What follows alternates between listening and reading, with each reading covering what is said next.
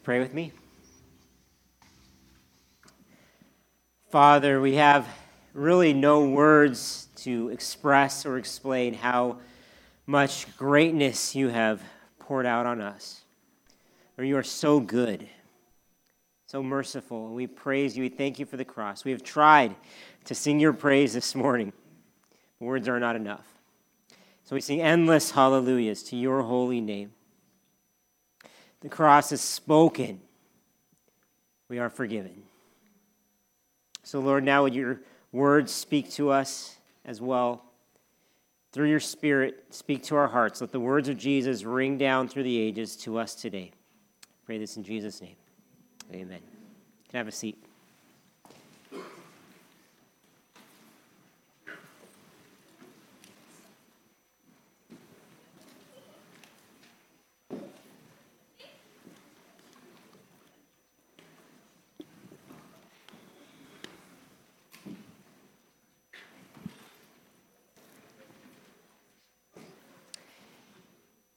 When you sin, and you know you've sinned, how do you feel in the moments that follow?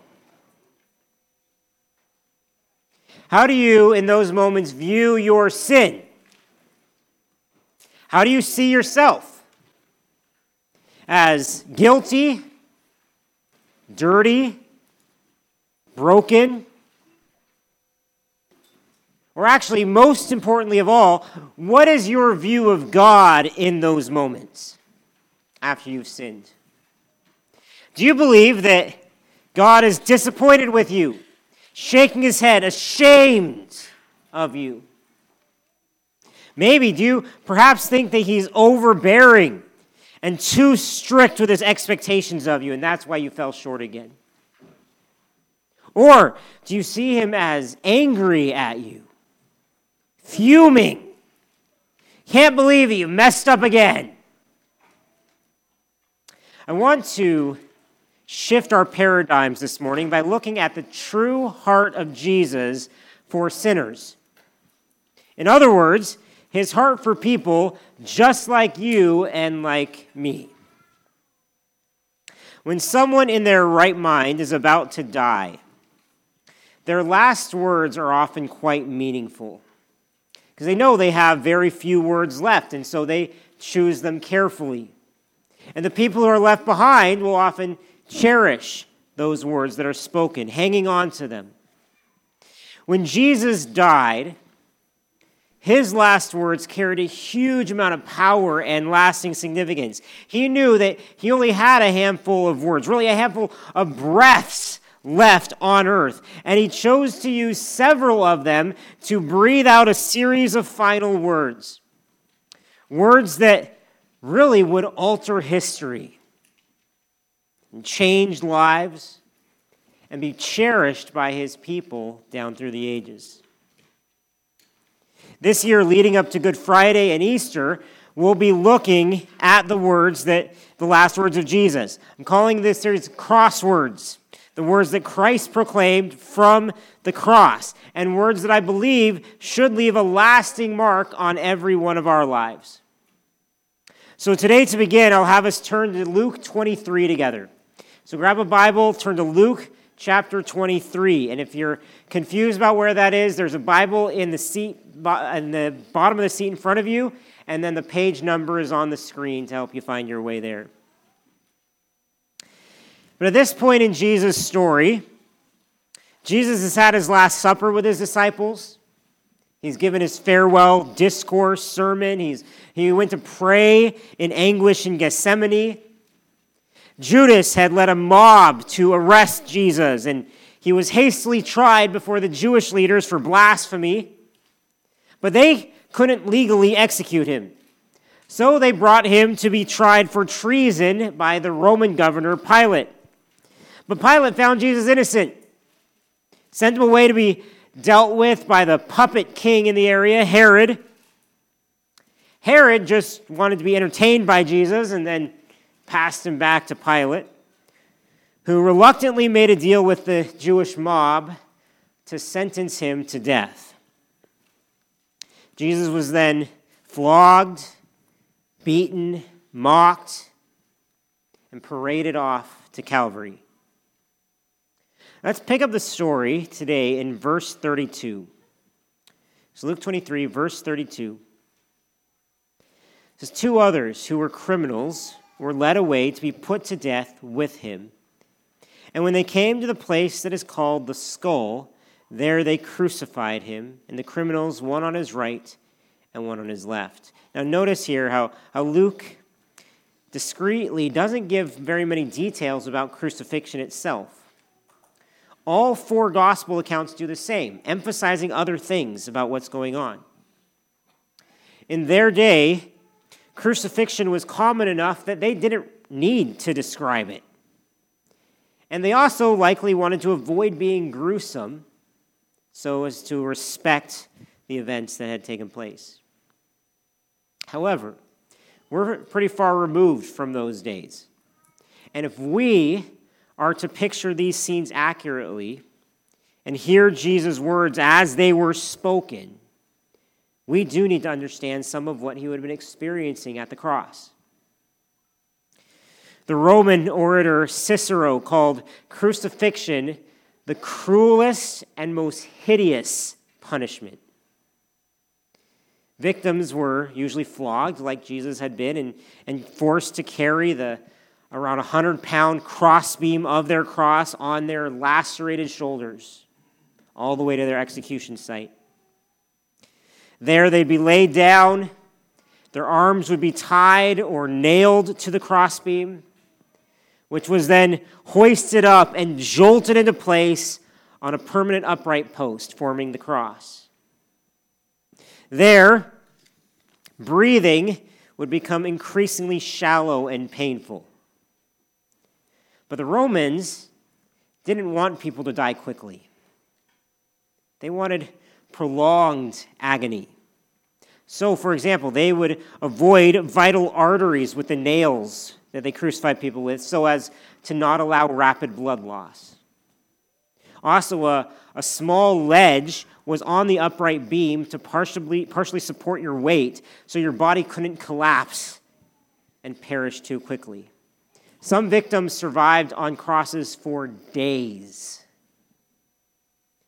In the end, you would die from exhaustion, suffocation, blood loss, and or cardiac arrest. Whenever the Romans wanted to put a merciful end to things, they'd break your legs so you could no longer heave yourself up to breathe. As we consider the sayings of Jesus from the cross these next several weeks, it is of special relevance that speaking would have been immensely difficult for Christ. So difficult to speak. And that's just the physical torture. A crucifixion was designed to torment and humiliate. You'd be affixed to the cross in nakedness usually, while being constantly ridiculed, knowing that you likely won't be buried in honor, but rather become food for scavenger birds. We live in a time and place where inhumane treatment, even of criminals, is against the law. So it can be hard to even imagine crucifixion happening, let alone being state-sanctioned.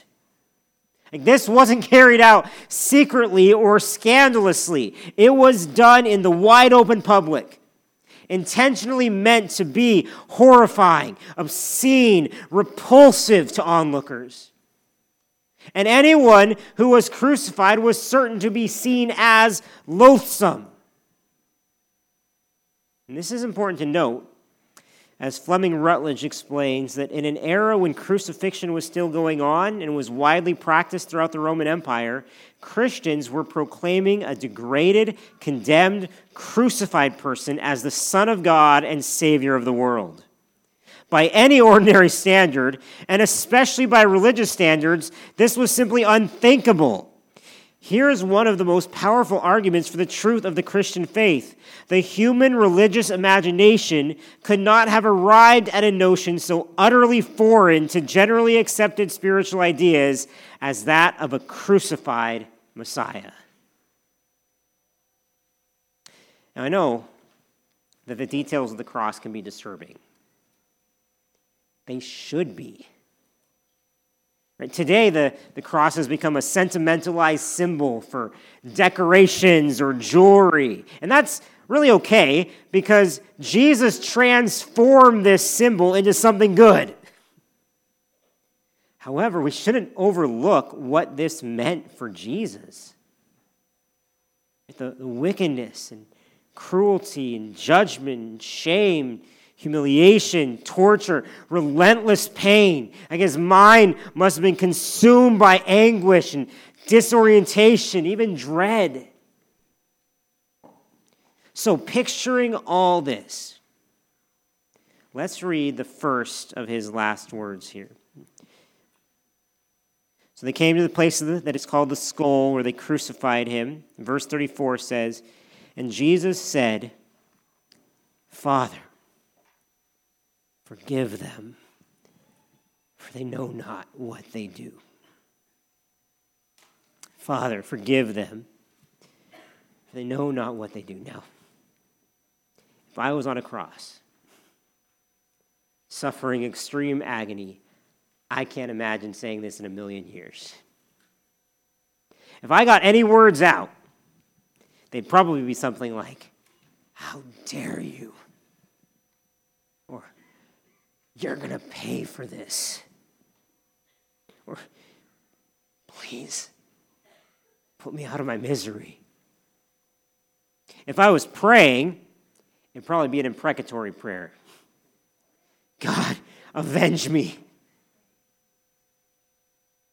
I can't imagine looking down at people who just turned me into a bloody pulp and praying, "Father, forgive them.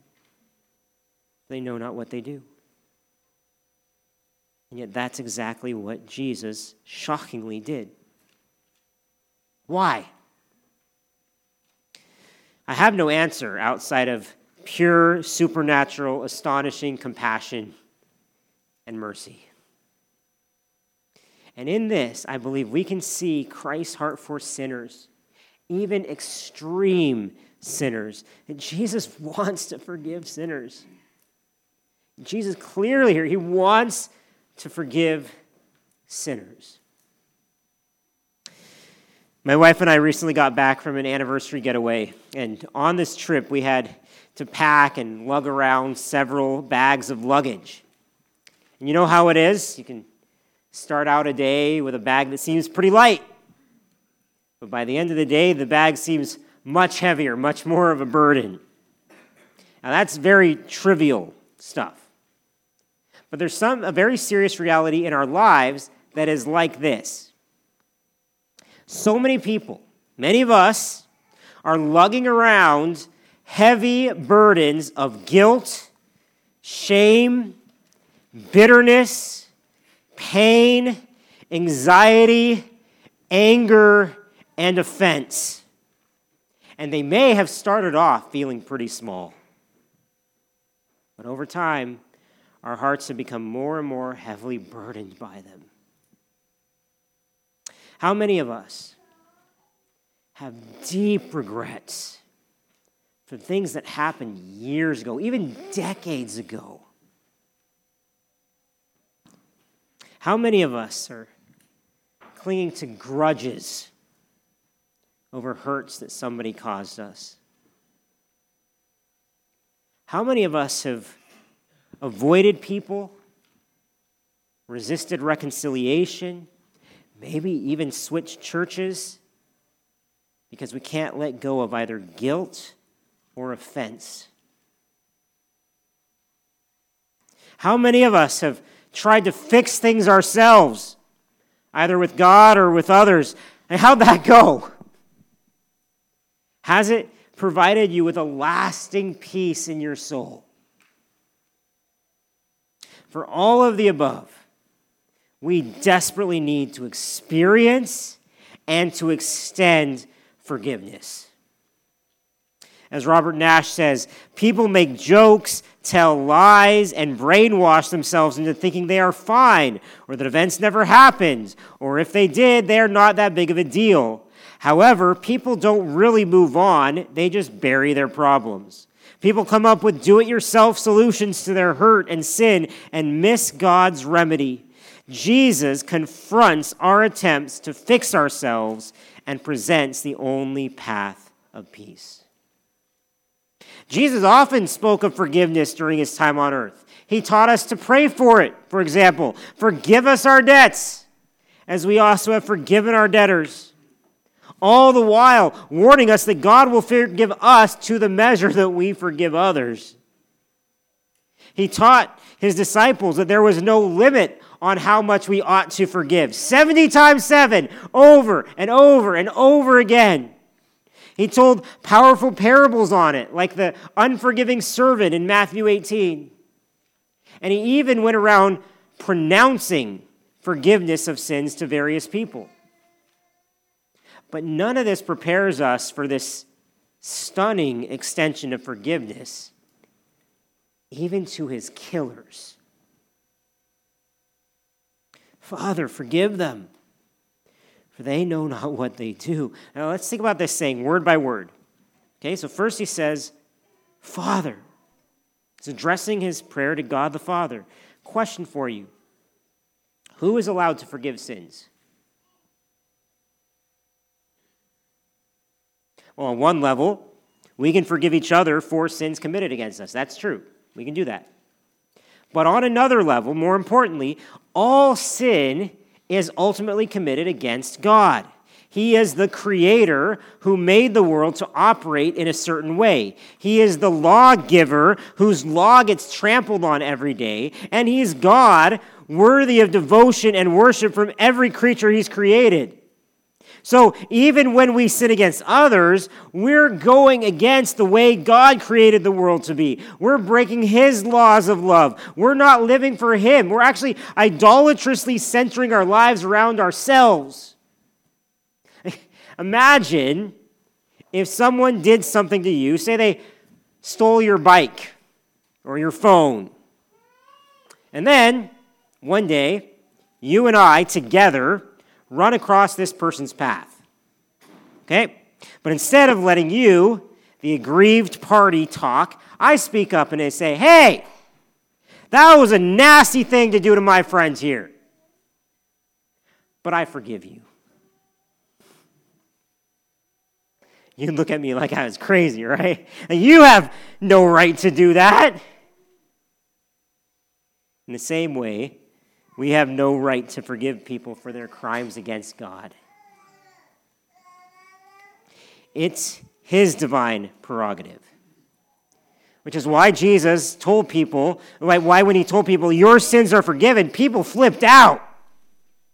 It's like no one can forgive sins but God alone. So as we come to the cross, this is why Jesus prayed to his Father to forgive sinners, because sinners need forgiveness from God himself or else will face his wrath. But this raises another question for us. Like, why didn't Jesus just forgive them himself? Why did he ask the Father to do it, to forgive, if he himself had authority on earth to forgive sins? It's a good question. I think that he certainly could have forgiven if he had chose to. He could have. But he didn't. Maybe he wanted to demonstrate his dependence on his Father in these moments. Or also, even though Christ was God, this was likely an example of his emptying himself and choosing to not exercise his divine rights or authority. See, as the perfect man, our representative and our substitute, dying in our place, he took our place. He took our position of man, pleading with God for mercy.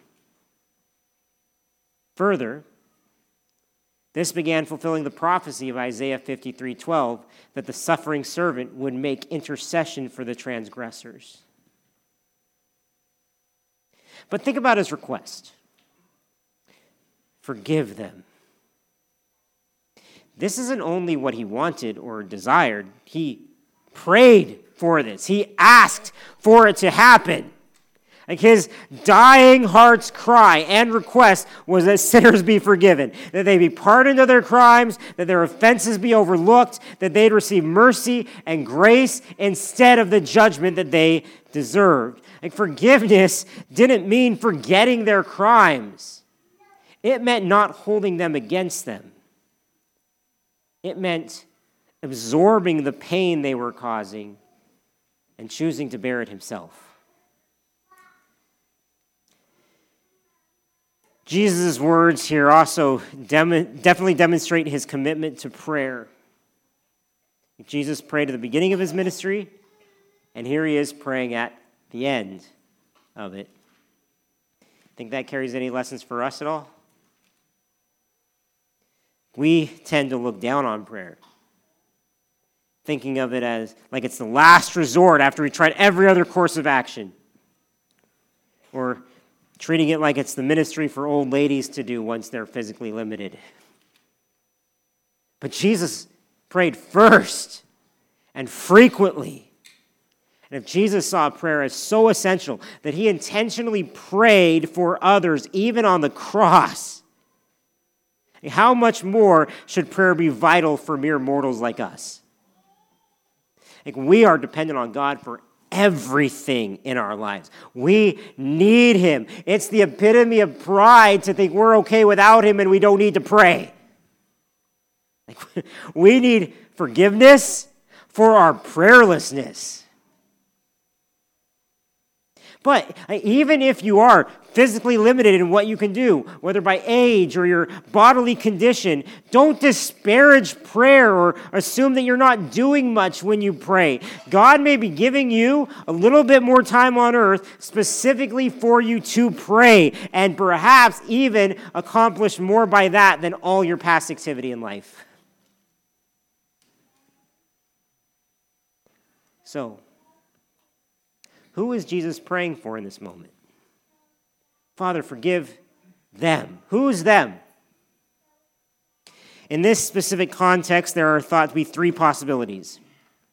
The execution squads, the soldiers who were killing them, the authorities who orchestrated the crucifixion, or the Jewish nation as a whole who failed to welcome their Messiah. Maybe all three. However, it's a kind of a moot question because the point of these words was much larger. This prayer was representative of Christ's attitude toward all sinners. He is not willing that any should perish, but that all should reach repentance.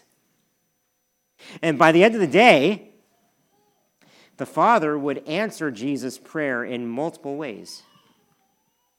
A thief would believe in Jesus, for example, as being killed next to him. A soldier presiding over the death would confess, truly, this was the Son of God.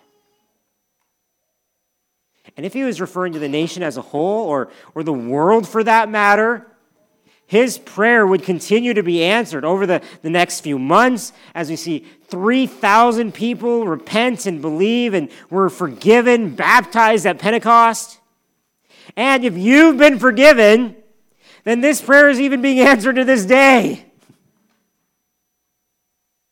Now, just because Jesus prayed this prayer doesn't mean it was automatically answered for everyone. People still had to respond to the forgiveness that Jesus secured for them. God offered forgiveness at the cross, but in order to receive his gift, we still have to turn away from our sins and believe in Christ as our Savior. Like the means of forgiveness is accomplished. Reconciliation is freely offered, but it is not guaranteed until Christ is our Lord. But can't you see your need for this? Won't you confess him as Lord today? Jesus being willing to forgive sinners is shocking. Jesus wanting to forgive is even more so. But there's something that makes this forgiveness even more shocking than that. And we can see it in the second half of his prayer. See, Jesus wants to forgive sinners even when we don't know our need. He wants to forgive us even when we don't know our need for him or for God's pardon. Listen again. Father, forgive them, for they know not what they do. Now, ignorance is never an excuse for people's sin. Notice they still needed to be forgiven, right? Even for sins committed in ignorance. But this is maybe surprisingly what Jesus appealed to as the basis for forgiveness. For they know not what they do. In modern English, they don't know. They have no idea what they're doing. Again, this could be Jesus taking pure pity on people. Or maybe in the absence of repentance so far, he appealed to mitigating circumstances. Like the soldiers, for example, truly didn't know that they were killing an innocent man sent by God. But sin is sin, whether or not we ever recognize it as sin. And sin requires atonement. Father, forgive them, for they know not what they do. These words were echoed by Peter at Pentecost when he preached, "And now, brothers, I know that you acted in ignorance, as did also your rulers. But what God foretold by the mouth of all the prophets, that his Christ would suffer, he thus fulfilled. Repent, therefore, and turn back, that your sins may be blotted out. Forgive them, for they know not what they do." What were they doing? What were they actually doing? What did Jesus want forgiven? Think about it. It was arguably the worst crime in the history of the world. The evil, brutal execution of the innocent God-man himself. As A.W. Pink describes it, man had done his worst. The one by whom the world was made had come into it, but the world knew him not. The Lord of glory had tabernacled among men, but he was not wanted. The eyes which sin had blinded saw in him no beauty that he should be desired. Again and again his enemies attempted his destruction, and now their vile desires are granted them. The fell deed has been done. No ordinary death would suffice for his implacable foes. A death of intense suffering and shame was decided upon. A cross had been secured. The Savior had been nailed to it. And Jesus prayed these words knowing that things would get worse yet. Look how it continues. Right after he said this, it says, "They cast lots to divide his garments, and the people stood by watching, but the rulers scoffed at him, saying, 'He saved others, let him save himself if he's the Christ of God, his chosen one.' The soldiers also mocked him, coming up and offering him sour wine and saying, 'If you're the king of the Jews, save yourself.' There was also an inscription over him, 'This is the King of the Jews.' One of the criminals who were hanged railed at him, saying, 'Are you not the Christ? Save yourself and us.'" Even if they may have been aware of certain things they were doing, like they knew they were being cruel, mocking, and killing, for example, they didn't know the enormity and gravity of their crime. They had no clue.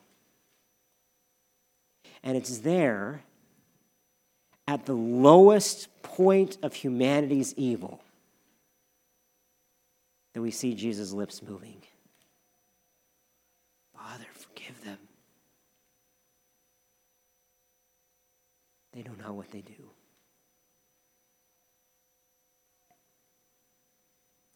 Even though we weren't present there at Calvary,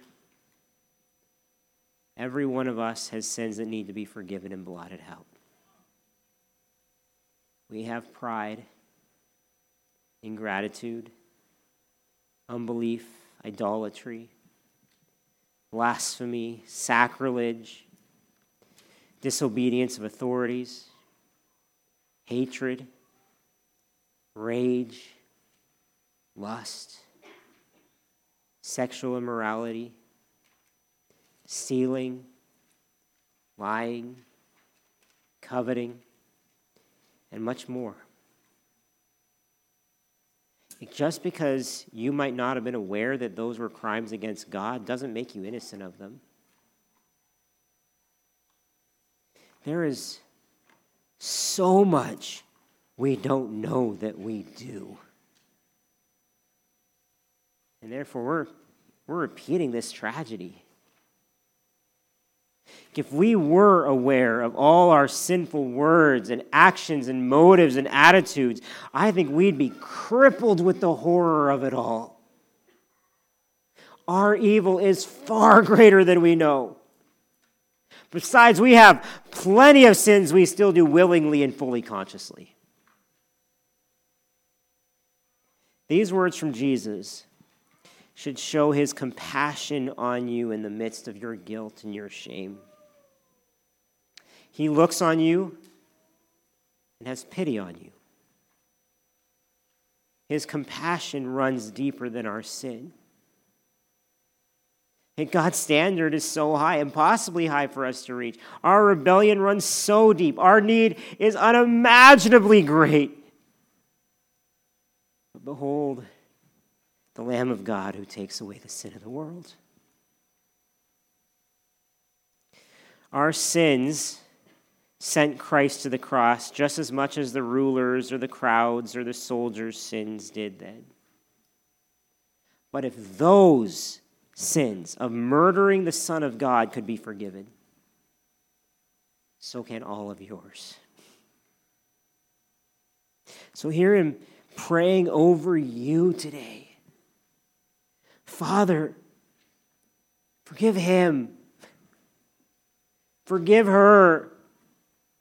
Forgive them. They know not what they do. My sin, oh, the bliss of this glorious thought. My sin, not in part, but the whole, is nailed to the cross. And I bear it no more. Praise the Lord. Praise the Lord, oh my soul. If you've never come to the cross and accepted God's forgiveness before, I pray that you would do that today. You don't know how great your need is. You don't know how awful your neglect of God is, or your spurning of Christ and his mercy, or your refusal to receive grace, or your rejection of Jesus' rule, or your indifference to this vital issue of your soul. And yet, your eyes may be opening up a bit right now. Like they knew not what they were doing.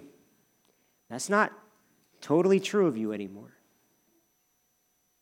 And the Spirit of God can help us know our great need, even in these moments.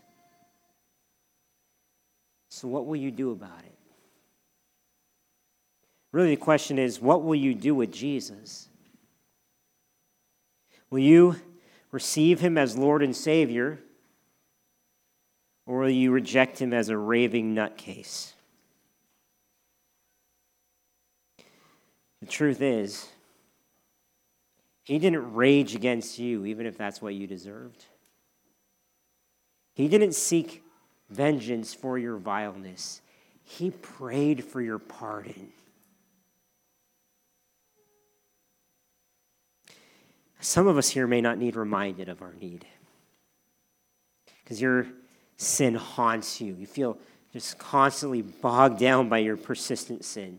Can't seem to ditch it or defeat it for good, unless you feel that constant guilt. I've been there many times myself, feeling down and out, ashamed, condemned. Truly, may we all hear Jesus' heart for sinners like us in these words of forgiveness. As Robert Nash says, forgiveness does not come cheap. Forgiveness acknowledges sin and hurt and brokenness and pain. It does not ignore the hurt or pretend everything is back to how it used to be. Instead, it absorbs the hurt and the cost. Jesus did not forgive with mere words. He forgave on the cross. Forgiveness was infinitely expensive. Jesus gave his life. He embraced the cross out of love. He did that for you. His action resonated within his heart. His heart was one of compassion, not rancor or rage or revenge. We eavesdrop on his plea for forgiveness at the cross and hear his heart of mercy. He has a fierce love for wayward people. Do you believe that? Because it's true. So, when you sin, how do you view God? I believe we should picture Christ being crucified. And see that with arms outstretched, not crying out for vengeance or justice, but crying out for mercy. Don't give in to self-condemnation because Jesus isn't condemning you. There is therefore now no condemnation for those who are in Christ Jesus. There is nothing we can do, whether in our minds or hearts or with our mouths or bodies, that is beyond the reach of God's forgiveness, beyond the reach of Jesus' prayers. And by the way, this isn't just Jesus and God the Father is different. Jesus is reflecting the heart of God to us. His love is infinite. And really, there is no one beyond his reach. As Jesus prayed, he was practicing what he preached in Luke 6, to love your enemies, do good to those who hate you, bless those who curse you, pray for those who abuse you. At Calvary, he didn't pray for virtuous, upright people. He prayed for sadistic murderers. He prayed that the Father would show mercy on even them. They weren't beyond him.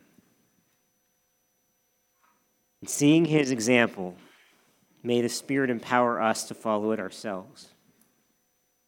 I guarantee we will see plenty of people still mistreating our Lord today. Father, forgive them should cause us to see no one as beyond his mercy. Some of you have loved ones or friends who are far away from Jesus right now. Don't give up on them. Keep praying. I hear Jesus praying over them. Father, forgive them. And may that fill our own eyes with compassion. Fill our own mouths with the gospel. And don't forget where you came from. Don't forget, we were all once enemies of the cross of Christ. We were all actively hostile toward God and his ways, opposing his rule over us. We corrupted his creation. We flaunted his laws. We spat in his face. But it was right there at our lowest point, while we were still sinners, that God demonstrated his astounding love for us, and Christ died for us. I think we all need forgiveness. Kids, you need forgiveness. Seasoned saints, so do you. And everyone in between. And Jesus' cry here tells us that if we will have it, we have his forgiveness. It's there for the taking. If we can keep this gospel truth at the forefront of our minds, that we are forgiven sinners, it should help us follow Jesus' example of forgiveness as well. His words have now been echoed by his followers throughout the ages. Stephen, as he was being stoned, prayed, Lord, do not hold this sin against them.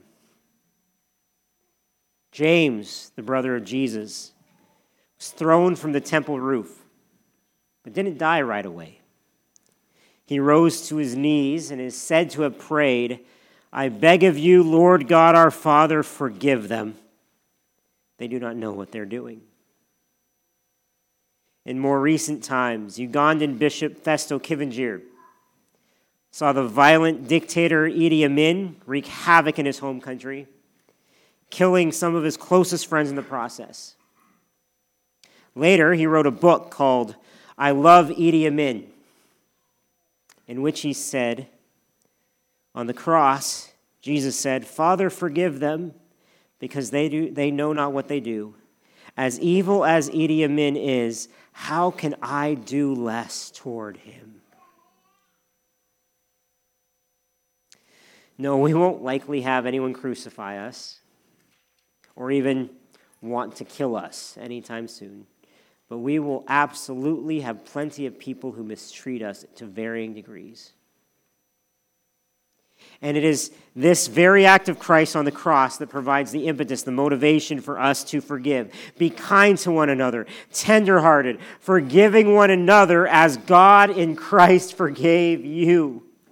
Like if God forgave the people who crucified his beloved Son, which includes us, how could we not forgive those who hurt us? How could we do any less? But do we forgive them? Or do we more often run away from the pain or the conflict?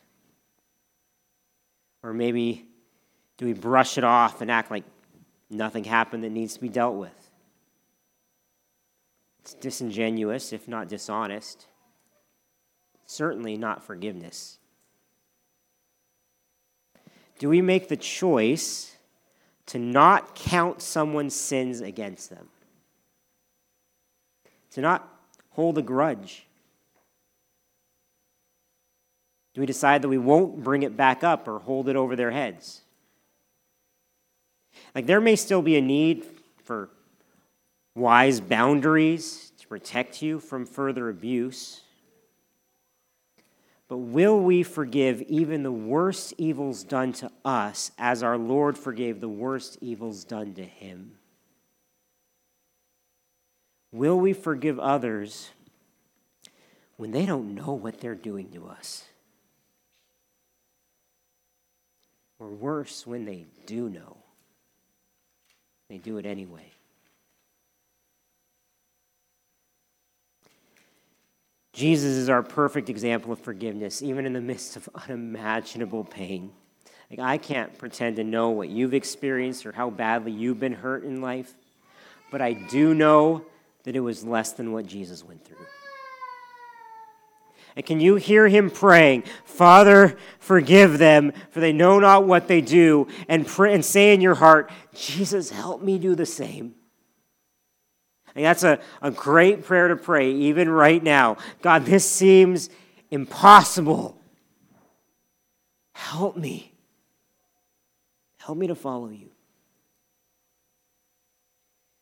Knowing Jesus' forgiveness can give us power to forgive from our hearts as well. Because our natural inclinations are not to do this. Our natural inclinations are to fight back, to hurt and return, to run away, or maybe to curl up in a ball of self-pity. It's not easy to choose forgiveness while people are mistreating you. As Eric Raymond says, when I sense that I've been wronged, I tend to feel the most justified in being ugly with people. This feels like the time for self-vindicating judgment, not self-sacrificing forgiveness. By the grace of God, we can grow to be people who are willing to forgive others, even in the most heated times, because we worship a Savior who does this very thing. Jesus is the model and motivation for our forgiveness. So I hope that you leave here today hearing the words, "Father, forgive them, for they know not what they do," being pronounced over you. Like, embrace it today, fully assured of the love of Christ, rejoicing in it. Don't doubt his affections for you. Don't remain in the shame of whatever has happened in your past. Like long before any of that happened, Jesus said, "Father, forgive." Don't be afraid of being found out as a failure. Welcome to the club. Don't you like your sin, your guilt, your shame, and all of their accompanying anxieties can be obliterated by the cross of Christ. Once and for all. Experience forgiveness and then extend it to others as freely as it was extended to you. Because this is Jesus' attitude toward you even to this day. Do you know that he's still praying for us in heaven? Standing before his Father and saying, Father, forgive them. And not just because we're ignorant, but because his blood has been shed. Like, look at my atoning sacrifice, Father. Their debt is paid in full. So, Father, forgive them. Cleanse them. Pour out your grace, your mercy upon them. Forgive them. So they can know what they ought to do. Let's pray. Father, as we've heard Jesus Christ today, may you hear our cries to forgive us for all of our failures to live your way, for all of the hurts we have caused others, for all our prayerlessness, for all our bitterness. Lord, would you wipe it clean today? Heal our hearts. And help Jesus' words continue to change us day by day as we grow into his likeness. We pray in Jesus' name. Amen.